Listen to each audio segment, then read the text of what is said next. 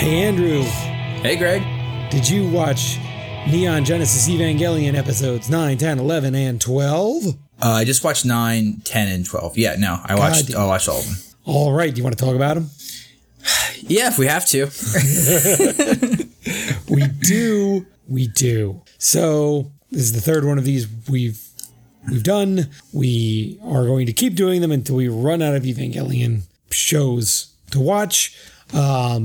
We hope you are watching along with us. Otherwise, these episodes are not going to be super duper interesting.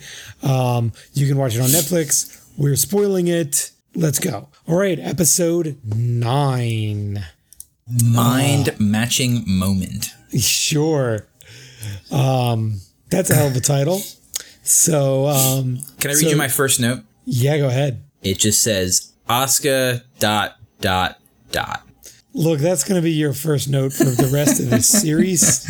So buckle up. And then my second note is Ryoji ... Yeah. Well, okay. Hold that thought. Yeah. So this episode opens with Shinji's classmates like taking a bunch of creep shots of Asuka and apparently selling them. Yeah, super cool. Yeah. And the show is kind of like, that's funny. I'm like, oh boy, that was a sign of things to come in our world. Yes. But we get a little bit of a sense of Asuka's now kind of this queen bee at school, and all the boys want her and all the girls hate her. But she has a bit of a weird complex about Rei, even though, you know, it seems like she's at the top of the pecking order socially at school. She still has this weird rivalry. Okay, I can talk. I can do this. You got it, dude. I believe in you. Rivalry with Rei. And speaking of rivalries, we immediately cut away to a setup with Ritsuko, Kaji, or Ryoji's his first name, Kaji's his last name. Yeah. And Misato. And clearly there is some kind of triangle there. Mm-hmm. So great. Now we have 2 love triangles in the show. Perfect. Yep. One of them taking place in high school. Yes. This is exactly what I wanted out of a giant robot fighting show. Yep. But hey, just in time, a new angel shows up. Just when things were starting to get a little too relationshipy, a new angel shows up, and Asuka and Shinji rush into battle. Asuka's talking a bunch of shit about how she's the best pilot and she doesn't even need Shinji around. She's going to go show this angel what for. So she rushes in, appears to wipe it out in one blow before it splits and turns into 2 angels. And we flash forward to the future when we're back in Conversationville. This is frustrating. Like, I was just like last time, I was like, really? Like, we're going to skip another fight midway through this show? I mean, I enjoyed the clip of them post-fight. It's just both Evas just like upside down in the ground. Yes. Or in the water. And I was like, come on. Like, I just want to see some robots fighting some weird-ass monsters. Nope. But I'm glad they didn't cliffhanger it again, because I was looking at the time and I was like, great, another episode where we get right up to the Eva showing up and then we wait to the next episode to resolve it. Which we kind of did, but at least we had a fight of some kind. Yeah, we do get there. And not to skip ahead, but I actually think this was pretty good as fight scenes go, but we'll get there. So I did think that the kind of after action report was kind of funny. I really liked the kind of the cartoonish nature of, they're just completely face down, like completely vertical, like universal sign of got your ass kicked. And then the scene of like them floating Unit 1 out of the lake on this like giant inner tube, like just some kind of, good comedy. And then Asuka and Shinji like having this big fight. And he's like so sincere of like, you really screwed this up because you were so cocky. And she's like, well, I'm great and you shouldn't have gotten in the way. And like, it was just like kind of, fun, funny. Typical young person cartoon anime stuff. Yeah. I did like Misato's being like, you guys got to like stop leaving these Evas like in states of disrepair. $1 billion robots lying in the lake. Yeah. And it was kind of, it was a nice little kind of lampshade hanging moment where the adults are like, this is stupid, you know? Yeah. Which I'm glad they're saying that, because the adults' reaction to some things in the show are very confusing at points. Yes. So it's decided that somehow, because this thing now, it's 2 cores, the only way to beat it will be for Shinji and Asuka to be like perfectly synchronized somehow. Sure. For some reason. And the way for them to be perfectly synchronized is through some kind of dance routine. Which, and also living together. Yes. Seems weirdly arbitrary. That they have to live together and learn this dance routine. And so they go through this dance training process, and there's all kinds of goofy, like, training montage stuff. But right before the night before the big fight, for some reason, Misato has to, like, go somewhere. So she leaves these 2 horny teenagers home alone, which seems like a miss. But also maybe it was intentional. It's a little unclear what's going on there. I don't get the vibe that Misato gives a shit if they bone. And anything, I kind of get the vibe she's going to be like, yeah, do it. And I might want to watch. Like, no, I had that last part, but... Well, it's weird because there are some weird, like, it's evident that there are some, like, psyops going on. Misato is kind of manipulating these kids a little bit. And this idea that she just has to, like, go run some errand the night before a potentially world-altering battle seems a little strange. Yeah. But also, there's all kinds of weird stuff of, like, when she sent Shinji to Rei's apartment to give her a key card.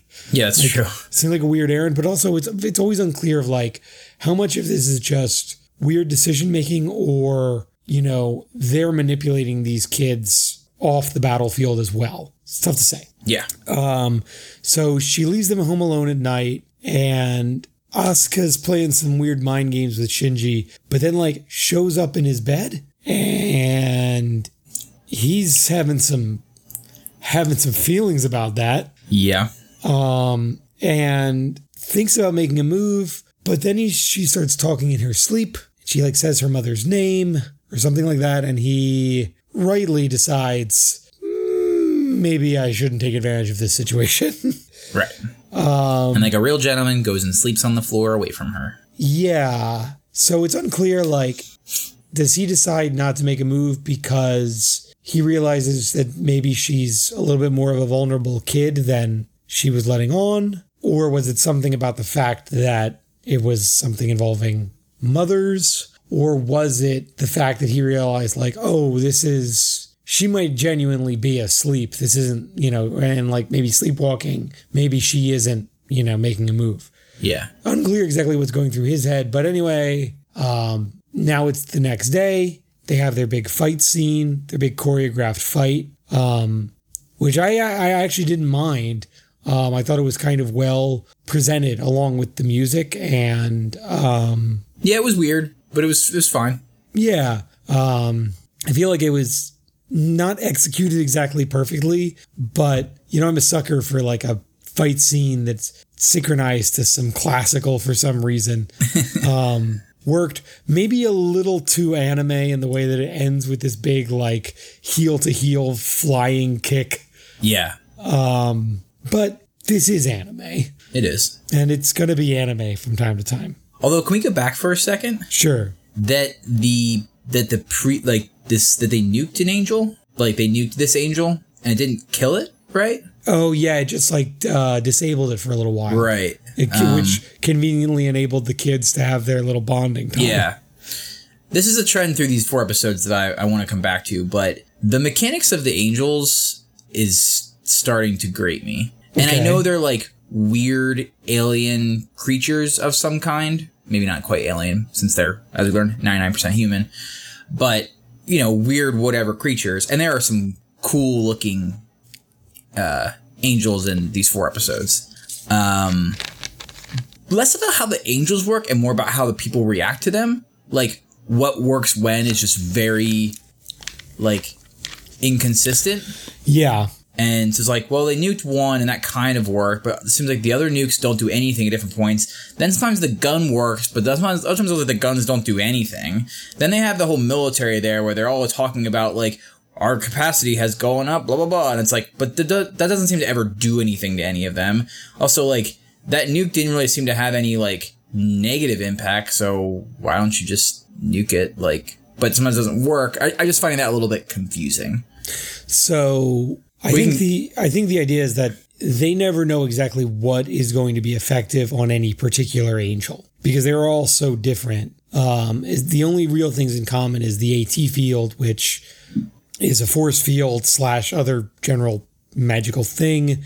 Yeah, we're gonna have to come back to that then. Killing the core kills it. So it kind of makes sense that they're just going to throw a bunch of shit at it at the beginning to either slow it down or like test out its capabilities. So I guess I just mean I like this. I know like these are short episodes and they're trying to get to the point, but I just wish I saw a little bit more of that, right? Like show me, don't tell me, like, or have just some sort of stupid pseudoscience thing be like, oh, this angel's, give them like a class rating or give them like a, oh, this one's an armored one, so the tanks won't work, or this one's got an what do they call them? N2 mines, I think, are the nukes. Yeah.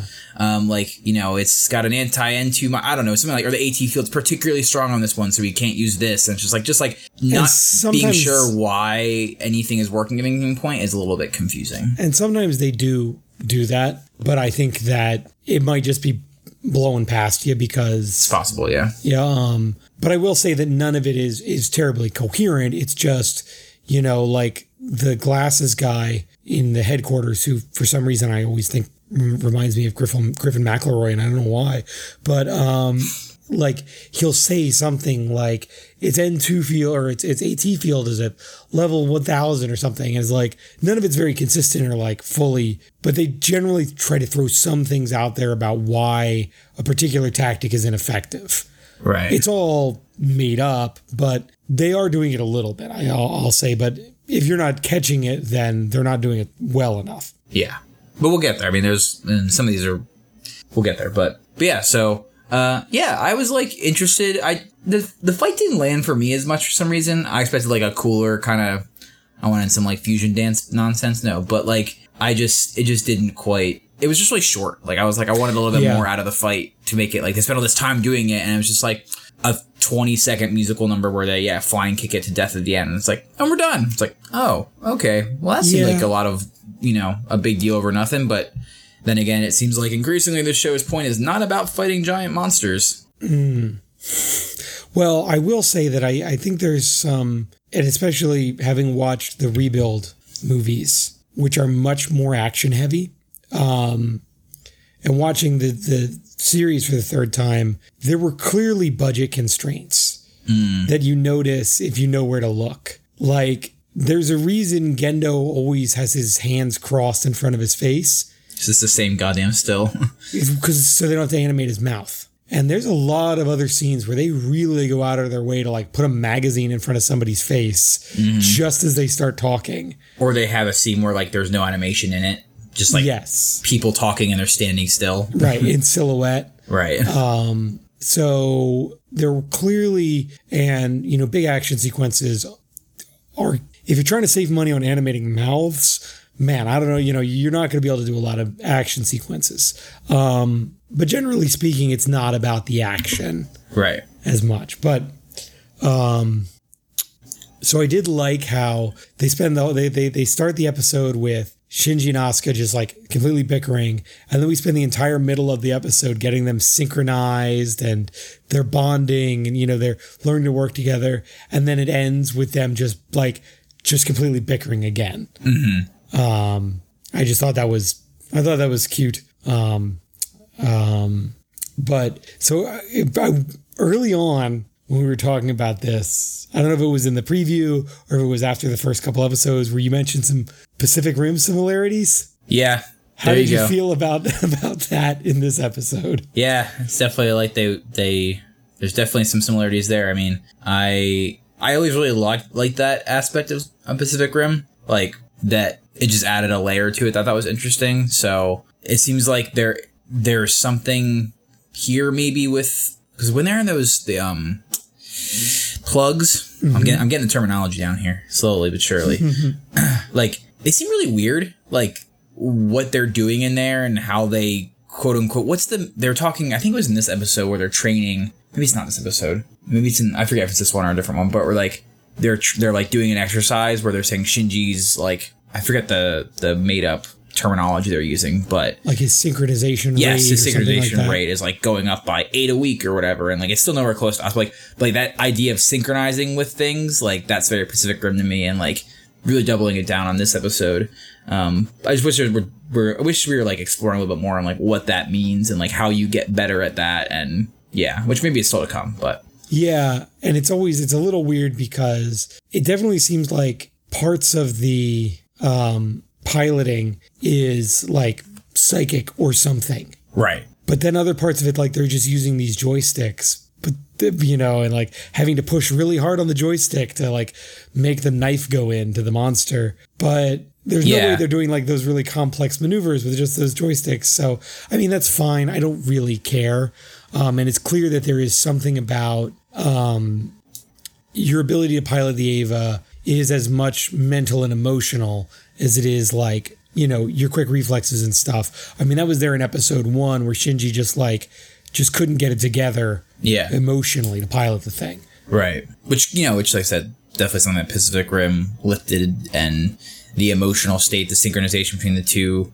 pilots, like that whole thing is important to piloting those things too. So I just wish that we were getting a little bit more in places. Like, you know, we kind of had this, like, in the first episode or two, they're kind of like clearly telling you there's something more to the Evas than just like giant robots. And like that hasn't been touched in 7 episodes. It's just like, the show's only so long, like, and maybe, like I said, maybe the payoff's there. I just feel like they're not, like, we're not spending enough time forwarding some of the secondary plot lines or some of like not the lore, but just like the world building of like how these things work or why it matters. Or no, you're definitely not wrong. I will say that these 4 episodes especially are really light on the world building, really light on moving the plot forward. These are definitely much more character and relationship focused than, you know, kind of the previous block of episodes, I guess. Yeah,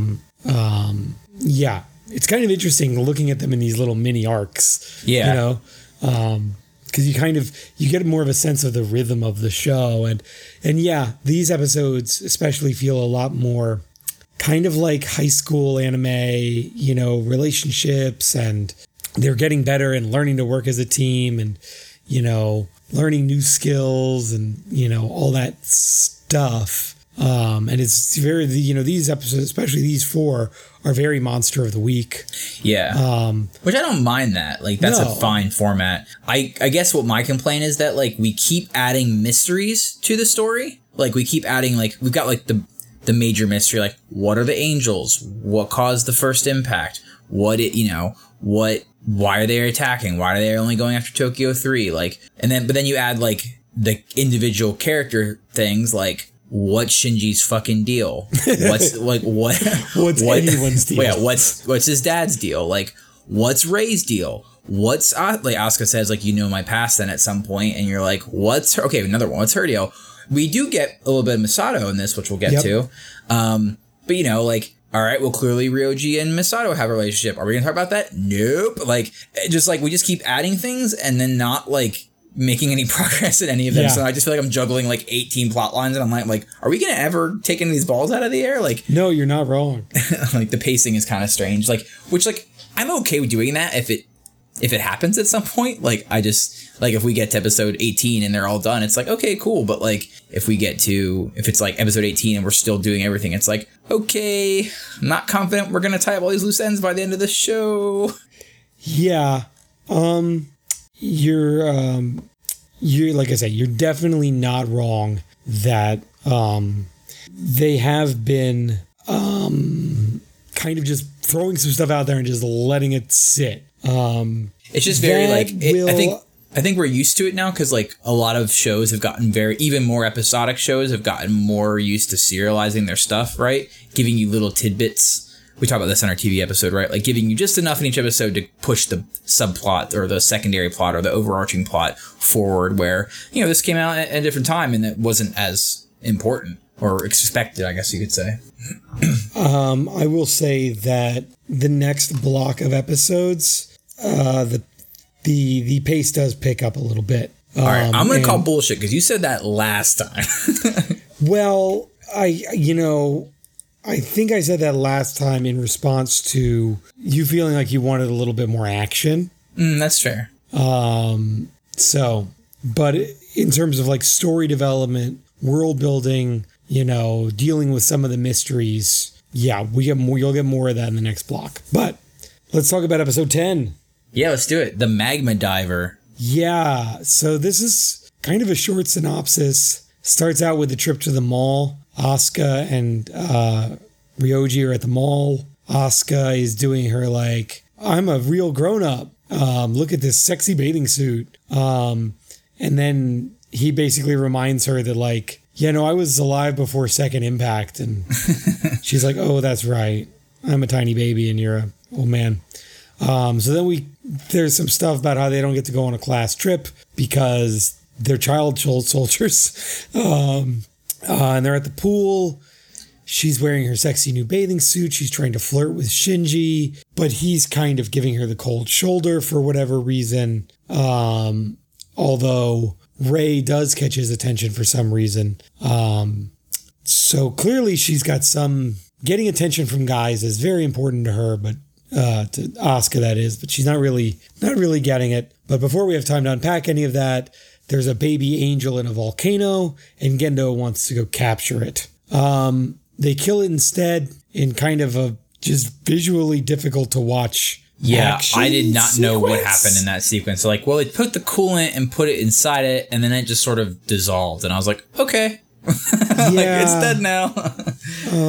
Like I said, going back to my like, I just don't know why things die or don't die sometimes. Right. And why things die or don't die. Well, there's all this time about like, they've got this special like radiation suit for Unit 2 to wear when it goes down on this mission. And the suit's like already buckling when it gets halfway down.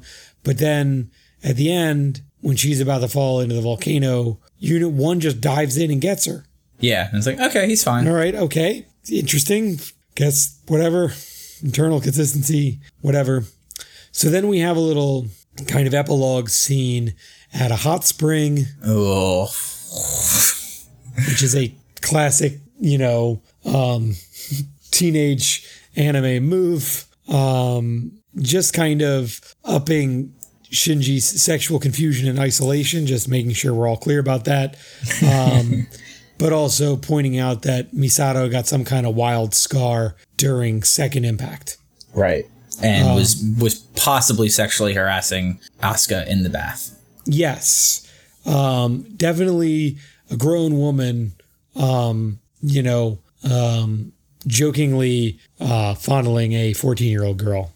Is she 14 as well? Is she 14 as well? We're just making sure. Because she said she graduated college, but then she's also in their grade. I was a little confused by that. I think she's just, supposed to be a smarty pants. Yes. Okay. Got it. But she's in their class at school, so. Right.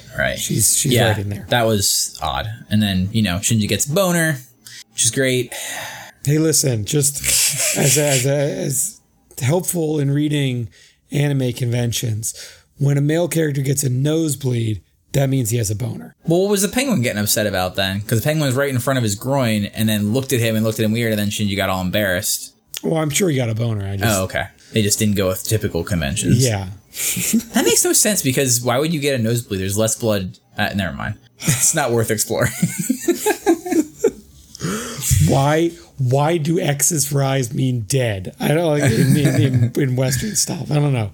These things just happen. Why does Mickey Mouse wear gloves? Yeah. So this is something. The only real comment I had on this episode was I'm beginning to not like the trope of Misato just like, Captain, the odds are 0.0001%.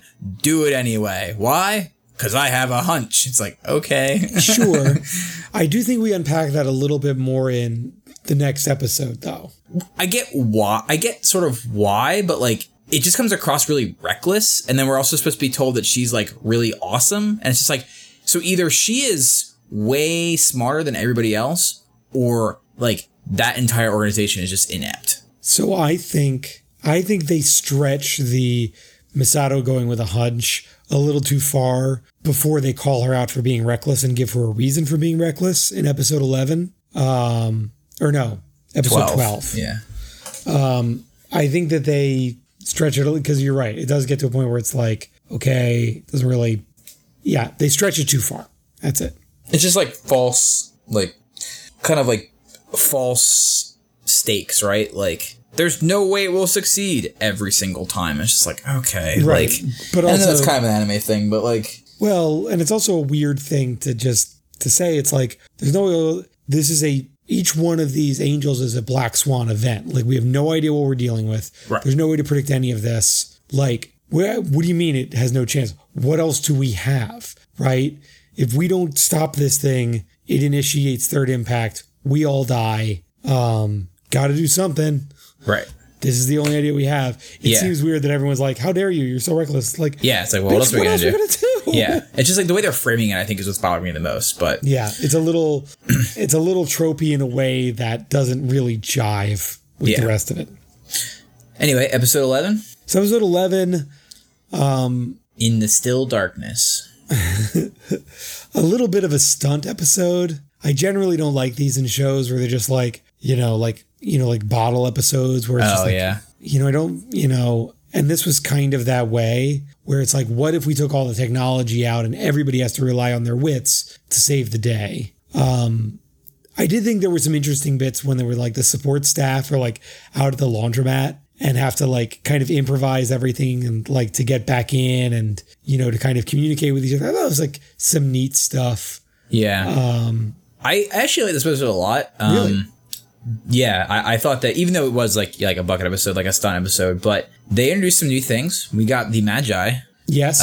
Which is a brand new thing that at least I might have not caught it. I'll admit that, but this seems to be the first mention of these things so far in this show. I think it's the first time they've really kind of given it a little more attention. It's been mentioned, but not. So we live in like a technocratic sort of thing where like 3 linked but independent robots make all the governmental decisions and like run the government effectively. I think they make recommendations. Well, but they basically said that they call out in the episode that like, so the parliament, I forget what it's called, the assembly or whatever, is just approving what they do. And they're like, yeah basically. It's like, okay, that's interesting. That's a cool idea. Yeah. I like that. AI. You know what? Like, I really liked the angel in this episode. It's like fucking weird looking. Yeah. And like the acid.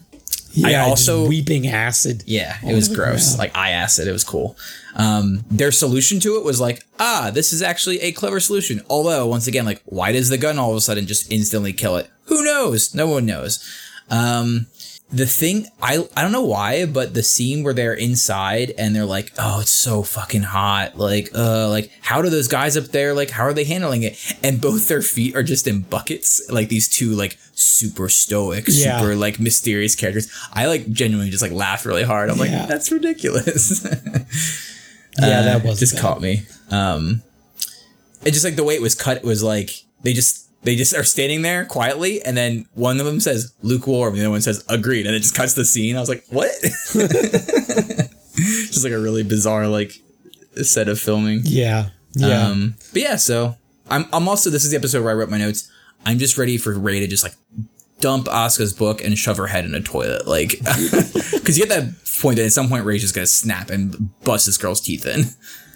Well, I will say though that in this episode, even though Asuka is like kind of being shitty the whole time, like I know the way in, and Rey's like, no, I really know the way in though. Like, I'm weird and there's something going on with me, and I have some weird connection to this place. Like I kind of know, but at the end, Asuka does actually get something right for once, because it's her teamwork plan, that lets them defeat the angel. Yeah. And it's her teamwork plan that doesn't put her at the forefront. Yeah. So it's actually some growth for her. Yes, you're right. And it kind of trying to imply that like she is a natural leader. She's got to get over herself a little bit. Yeah. And when it comes to like military thinking, she's real good. And then again, like she didn't make herself the vanguard.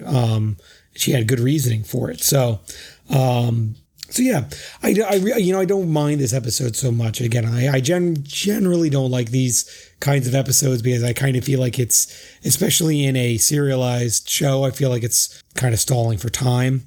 or making up for lost time when you wanted to do some character development, but you didn't. So you're just going to lock some people in an elevator and have them talk about their problems. Well, it's like that, which happens in this episode, kind of. Yeah. It's like, I always love the Community episode where they do a bottle episode. It's Abed's just like, you know, doing meta commentary. It's just like, I don't want to do a bottle episode. I hate bottle episodes. Like, it's just people in a room talking. I hate it. And they do it anyway. That made me think of that as well, because that's a classic. Yeah. I'm unclear, like once again, just like balls in the air, just like, can we just get a little more information? Like if you want me to care about the Ryoji Misato blonde scientist, so I can remember her name, Ritsuko. Like, if you want me to care about that, you're gonna have to give me a little bit more than just like awkward encounters. Yeah, because all of the interactions just feel very surfacey there. Like, you don't get a sense that they have any real like emotional history other than like they used to bone and now it's awkward sometimes. Mm-hmm. That's what I mean. Like, did he do something? Like, I'm also not sure if like, because so far Ryoji's come across like a slimy, schmarmy dude. Yeah. And I'm not sure, like, oftentimes shows will use that as like a signal that like, not only is this guy a slimy douchebag, he's also evil. Like, and since we know he's working for Gendo in some sort of covert capacity, I'm unsure if that's telling me like I should be skeptical of this guy, or because all these sexual conventions are very foreign to me, is this just like fine? Like, I don't really know what's going on in that space in this show, but yeah, no, I feel like it's not very clearly drawn here, like what these characters mean to each other. Do they have like, you know, is there any real emotional connection between him and Ritsuko and Misato, or is this just some weird game they play together, you know? Mm-hmm. The only thing I do enjoy is that Ryoji's the only person who seems to be able to get under Misato's skin at all. Yeah. Because before that, she was just like completely unflappable in an almost like caricature kind of way. Yeah. Yeah. Yeah, agreed. But I do also think that because you do get the scenes where he's clearly like on the inside with Gendo, and he does have a much different demeanor in those situations. So you do get the impression that when he's, you know, carousing with the women, that he's got ulterior motives, but they aren't very clear. Right. And without knowing any more about the history, you don't know what to care about. Yeah. Episode 12? Episode 12. A Miracle's Worth. Yeah. I'll start this one. Go for it. We start off with an awesome flashback from the first Impact. And we see Misato's father save her in, I guess it looks like a plug, more or less. Some kind of escape pod. Some sort of escape pod. And it was a really cool scene. Yeah. Like, awesome, like, just colors and just, like, he's all fucking, like, melding. He's saving her. Really well done. Right into a boob shot. And I was just like, God damn this show. Like... Yeah. And I get that they were trying to show her the scar to show you it was her. Yeah. But it was just like, while she's putting on her bra, it's like, Gossam, thank you. Needed that extra reminder about those boobs. Yeah, remind me of this, like, you know, take me from this, like, you know, childish character to, oh no, now let's sexualize her instantly. Yeah. Yeah. And the binding thing there between child and sexualized adult is physical trauma. Yeah, let's just put all that in a blender. Great. Yeah. So we get a scene of kind of like the developing crew, which is, you know, Shinji, Asuka, Misato, the tenants of this weird apartment living situation, plus Shinji's two weirdo friends, perv friends, and then a character who has no name named the class rep, and she's been mentioned at least 5 times in these 4 episodes, and they only call her the class rep. So I do think that is a thing in like Japanese high schools, is that, you know, like when there is either there is an elected or chosen class representative, kind of like a class president. And I do think that it is like standard to refer to them by their title. Oh, okay. I was picturing it like, you know, kind of like, you know, British boarding schools will have like first boy or like prefect or whatever, you know. It's like, but I didn't think that they would like, everyone else is being called by their names, including like the military person who just got promoted. Yeah. Like they don't call her captain or major, like they just call her Misato. And it's just like, But this person over here, she's class rep. Like, yeah, I don't.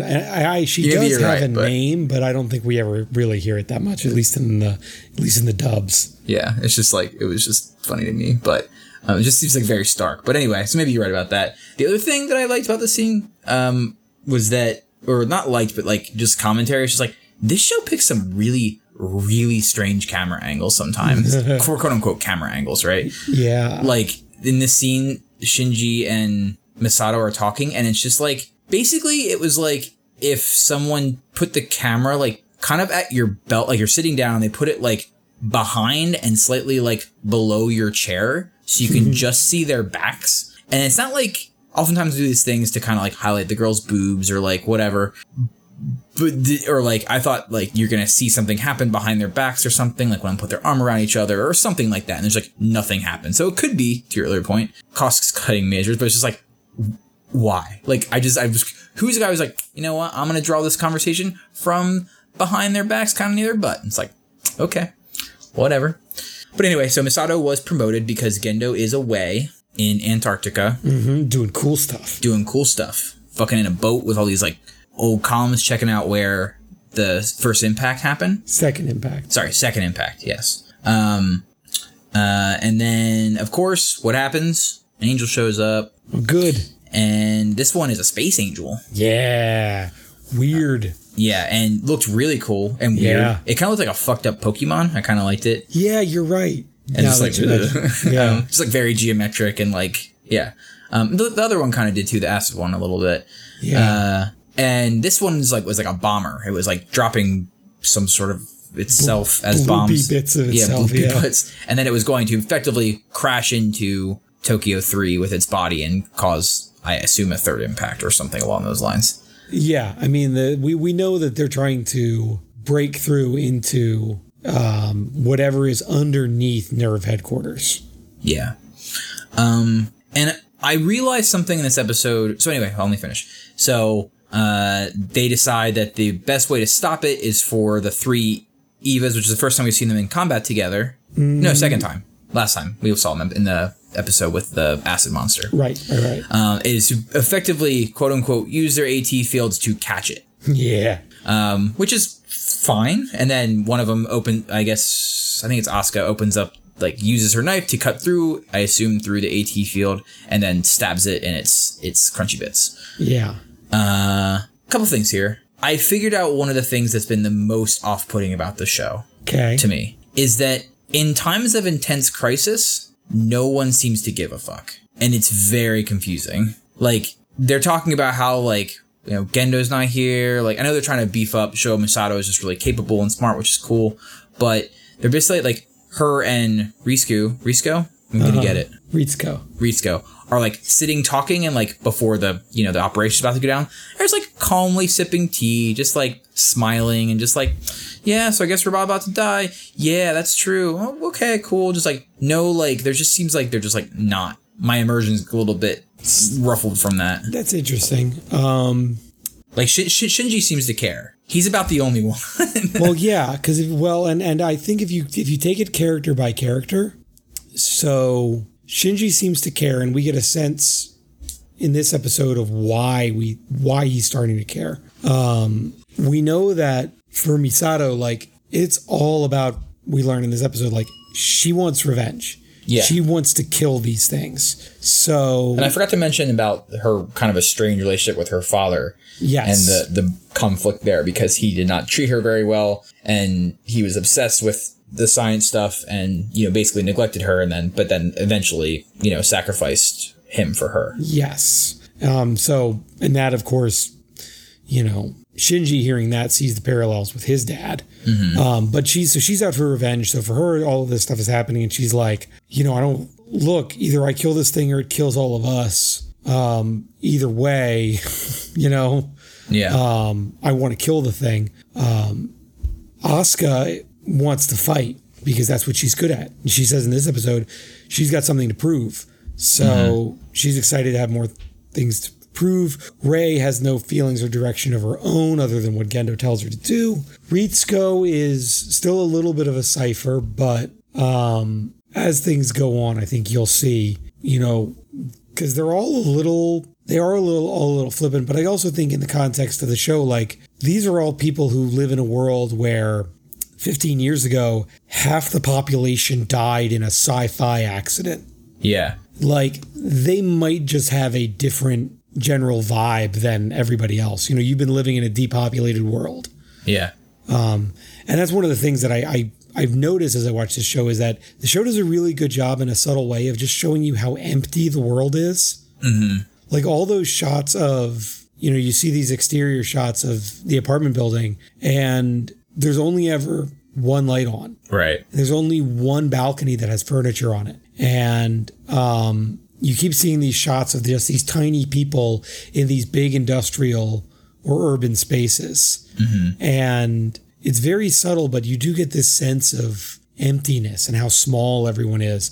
And that is another interesting question of the psyops for the child soldiers, is now 2 of them are living with Misato in essentially an entirely vacant apartment building. Right. That's interesting. Or at least it's implied. Well, right. Yeah. I also, this is just like more of my complaint, kind of like a combination of a few of my complaints so far, but there's a scene that I literally like threw my headset down, just like walked away. There's a scene that happens where they're talking about, like, Misato and Risco are like, and they're in like the control room with all the red shirts talking about like how to solve this problem. And like Misato says her plan, and, you know, Risco says like, that has like a 0.0000001% of working. Who's doing this math? That's one question. And then literally the next scene, they're like sitting down and having tea or whatever.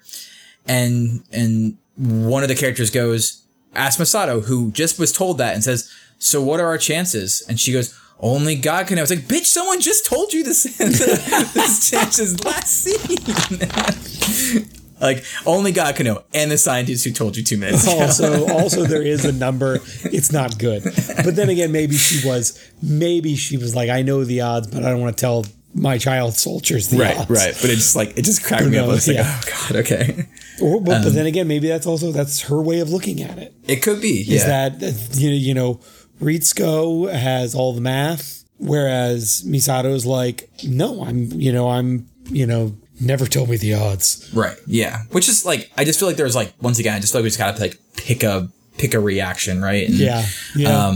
Although I did notice something else in this episode was that now that they've mentioned those Magi and their importance in the previous episode, now they're like, oh, we got to make backups to the Magi and evacuate them. It's like, okay. So they're starting to like talk up the importance of these things, which I think is probably foreshadowing for something.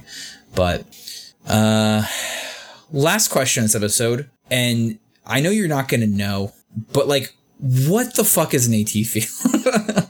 I might have to ask this every time we record until I understand. I get that it's some sort of force field, but mechanics of it I'm just so unclear on it. And they reference it so much that I feel like either I'm missing something really important or this just show is just bonkers. I do know what an AT field is. I'm not going to tell you. Okay. But I don't think the answer is going to be satisfying. Damn it. When you get it. The idea that it is just a vaguely defined force field, I will say you haven't missed anything important. Okay. It is a vaguely defined force field. Okay. It just seems like it's the you know, I'm not sure what the right word is, but like MacGuffin's not right, but the thing that is like drives everything, all their decisions is like, well, the AT field blank, or well, their AT field blank. It's like, yes. Okay. It's the force. Like, Avas and Angels both generate very strong AT fields, which sometimes manifest as just a like traditional force field, but occasionally it can also manifest in other vaguely magical ways. Got it. Because like the Space Angel like uses his AT field to like burn those satellites, and then okay. I'm just making sure I haven't missed some sort of crucial understanding of mechanics, which not that the show ever seems to is paying much attention to mechanics, but you could just Control F AT field and replace it with space magic and pretty much in the same spot. Got it. So it doesn't help that like it's vaguely invisible, so it's like sometimes they show it and sometimes they don't, and it's a little bit unclear like when it's like in effect or not. But yeah, okay, cool. Yeah. So, but yeah, this episode was, besides, you know, some of like the weirdness the tone of some of the characters, like not feeling the gravity, I thought this one was pretty cool. Shows Misato is a badass. We see that Gendo is still up to trying to find some weird shit. He finds Adam, right? Again? No, I make that up. You made that up. What did he find in Antarctica? There's some very big thing that they had on the boat that was under wraps. Oh, yeah. Okay. Yeah. So I know what that is. Mm-hmm. Yeah, I really like this action scene too, because I think that it's weird because most of it is just like running. Yeah. Running and jumping, but like it's animated so well, and the Evas move in such a cool way, you know. And I've said before, it's like it's very like athletic and like Olympian. Yeah, very lithe. It's fun to watch, and it's unusual. So this was cool. You just see them running to where they're trying to get to, and then they just have to like catch this thing. I really like this episode. We're hearing more about each of our characters' kind of core motivations. Yeah. Misato is out for revenge. Mm-hmm. Asuka has something to prove. And yeah, these things were all bubbling up, but now we're making it clear, and also now the characters are all recognizing it within each other. Right. I also forgot that Shinji at the beginning of the episode tried to call his dad. Yeah. Who blew him off because, our mantra, Gendo's the worst anime dad. And so first of all, like, he calls his dad to like ask him to come to career day. Yeah. Oh man, it's so heartbreaking. And he's like, yeah, no, Misato's in charge of your parental responsibilities, power outage. But then we find out that, when they're having their big dinner of ramen, because Ray's a vegetarian. Yeah. Shinji's just like, yeah, I think I'm doing this because I want my dad's approval. And you're like, you do you, buddy. I mean, and he kind of gets it. Way to be self-aware on it. He kind of gets it. His dad tells him, "Good job." Yeah. Was that this episode or the previous episode? No, that was this episode. Okay. And it comes across in the audio transmission with the big, audio only sign. Right. Just because Gendo couldn't be bothered to FaceTime for this. But even so, poor little Shinji so beaten down that even that he's like, yeah, now I'm inspired to fight space monsters. Yeah, he's like, yeah, I did it. In my insanity robot. Yeah, daddy issues the anime. Yeah, pretty much. Although that's sometimes redundant, but yeah. I mean, I liked the. It's very much in my anime wheelhouse to have characters like holding or pushing something and screaming a lot, like from watching a lot of Dragon Ball Z. I'm like, I get this. I'm picking this one up. Like, you're speaking my language now, Evangelion. Yeah, I'm like, I get this one. Like, how many times? Like, it'd be funny to like tack up how many times. Like, if you like watch all of Dragon Ball Z and then like split apart characters doing a certain thing and then put it into like a bucket, like and analyzed it, like. How much time is spent with two characters firing energy beams at one another, and they're like meeting in the middle, and they're like pushing them back and forth, or like holding energy beams back from one another? Like, probably not an insignificant amount of time. Well, you know the reason for that, right? No. So, and this might be made up, but in Dragon Ball Z, especially I think in like the Frieza arc, like there are just these episodes where like they're just charging up their power for like 20 minutes. Yeah, that was because they ran out of the Magna, right? That was the issue, was that they basically had to buy time in the anime to match the release schedule of the manga so that they weren't getting ahead of each other. So they would just have to stall while he finished the next step. Yeah, I knew that about powering up. That's why, I mean, like that probably be, if you're making a bar graph that, or like a pie chart, that would be the biggest slice of the pie. But then also like, shooting energy beams back and forth and holding them back. And makes me think of, did you ever play any of like the Dragon Ball Z fighting games? No. Oh man, that's surprising. But fighting games. I do. You would have these where like the projectiles would lock and you'd have to have like a button mash battle. Yeah, for a while in the one, I forget which one of the fucking 8 Budokai games or whatever, but one of them was you had to spin the joysticks. Oh my god, we like gave ourselves blisters, we broke controllers, we like rubbed through the like whatever like the kind of rubbery material on a controller was back then. Like we burnt those things to the ground trying to win those stupid ass projectile locked fights. So this I understand. This I get. Yes. Give me more of pushing and screaming. Right. Yeah. That I understand. As opposed to like skipping the fight scene altogether. Yeah. Yeah. Or just like weird, ballet style. Right. But yeah, so I'm definitely more intrigued, even though some of the things are grating. At least it's like progress. Like, okay, like Asuka. Oh, one thing I have to mention, like how crass Asuka is. She's just constantly telling, and she's really into the word balls. She's just like, grow some balls. We're going balls to the wall. You don't have any balls. I'm like, why is this girl so obsessed with balls? Like, she just references it constantly. And just like her weird, just like her own weird sexual hangups of like, clearly she likes to be the center of sexual attention, but also is like constantly calling people out for being pervs or looking at her or, kind of announcing opportunities for people to do things like, I'm changing in here. Don't come in, you bunch of pervs. But like, I came in this room in the closet for a reason. Like, you know what I mean? Like just like her weird sort of back and forth on that. It's just like, it's a very weird character that I'm starting to get used to. Because before I was like, oh, this is going to be painful.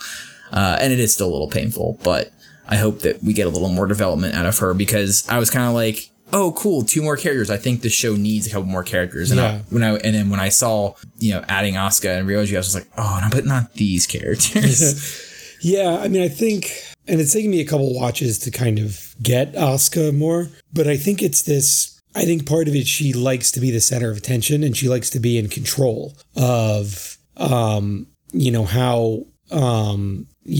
people are looking at her and how people are viewing her. And if they're not paying attention to her, she's going to tease them sexually to like get that attention. Mm-hmm. Because now she's in control of that, right? She's bringing that attention in. She's in charge of it. But when she's getting that attention, coming from someone else, then she says, stop, because now she's in control of it again, right? Mm-hmm. She's always in charge of when she's sexualized and when she isn't, because I think she likes being in control. She likes being the center of attention. She likes being in charge.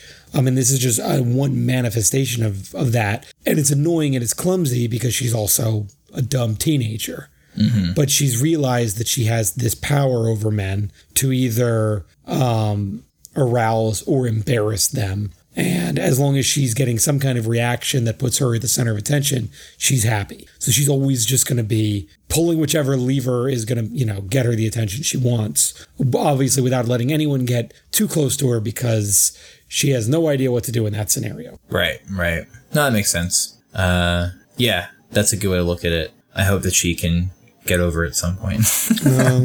But if wishes were, whatever, right? Yeah. So, okay. Well, all in all, definitely each episode was a little different, which was good. They still follow a similar pattern of like, doing something, Angel shows up, we don't know what to do. We know what to do. Angel defeated, which is not an atypical pattern for most media. Just a little more obvious in a 20-minute anime show. But, so I'm hoping that we're now kind of at the halfway point. Pretty much, yeah. And I'm curious to see what happens on the back 9. Yeah, so that was a golf reference in case you didn't know.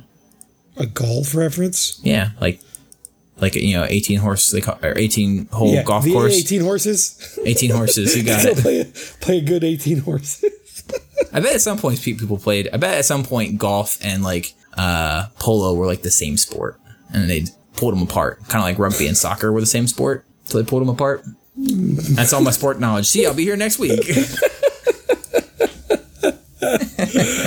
All right, so now I think we're actually going to do, for the next block, I think we're actually going to do 5 episodes, because episode 14 is kind of a clip show, kind of a recap. Oh, ew. It's fine, actually, because actually it's really only like halfway a clip show, and most of the clips are for action sequences. Oh, okay. So, and it does kind of help to really at the halfway point of the show kind of recap and set the stage for the back half. So it's fine. But so I think we'll do 13, 14, 15, 16, and 17. 13, 16, and 17. Okay. Yes. Just because, again, episode 14 is a little light. So there, we won't have much to talk about. Okay. And we'll have a little bit extra time before we have a chance to talk about it because I'm having my vocal cord surgery next week, which means I won't be able to talk to anybody for about 7 days about anything, Evangelion or otherwise. And then, sadly... You sound so different. Well, sadly, no. I'm probably going to sound the same for months. Because, it's the body and it has to heal. They're going to take the lesion out, but then it has to, recover and get it. So it's just going to be the reverse process of the last year of my voice slowly degrading into this ragged mess you hear now. We'll be ramping back up from ragged mess to normal over the course of 3 to 6 months. Ooh. Yeah, it's going to be rough. You picked a good career in podcasting, though. Career. Good choice of words. To be fair, you can tell your voice is raspy, but to me it just sounds like, kind of hunky. It's just like, oh, he's like smoked some cigarettes or something, and now he's got a weird rasp to it, like you're like a from like Western or something like that. Yeah, I mean, I guess it does have some more character to it now, but it is a pain in the ass because you never know.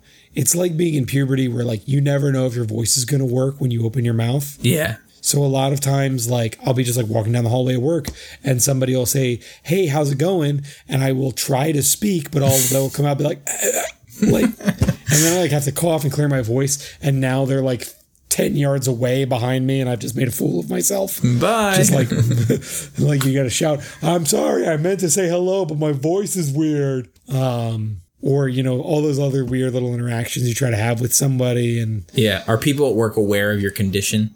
If I've mentioned it to them, then they're like, oh, now that you mention it, I have noticed. Gotcha. But, it's been slowly getting worse for a year. So, are people going to notice, but unless I point it out, but. And then no more black metal for you. Well, see what the doctor says. Or maybe you have to learn how to do it appropriately, Greg. If you're going to screech like Isan. Yeah. Maybe that's what I have to do. I have to watch some of those YouTube videos about how to do it and not kill yourself. Yeah. Yeah. Anyway. So, thanks for tuning in to this episode. We will be back with episodes 13 through 17 when I am cleared to communicate again. But until then, keep watching the show and then stay off Wikipedia. I've been doing pretty good. I haven't looked at anything. Good. Just all in. So you do crowd. We still got to come up with our name for our fans, man. It's got to happen at some point. I mean, I think we just. There's only how many of them are there? Can we just call them by their names? Realinators. I mean, it's like Mike, Joe. Realternators. I'll think on it. I'm gonna get one. It's gonna stick. Think real hard. Take your time. All right, I'll take a lot of time. All right, buddy. Well, good luck. Yeah, see you on the other side. See ya.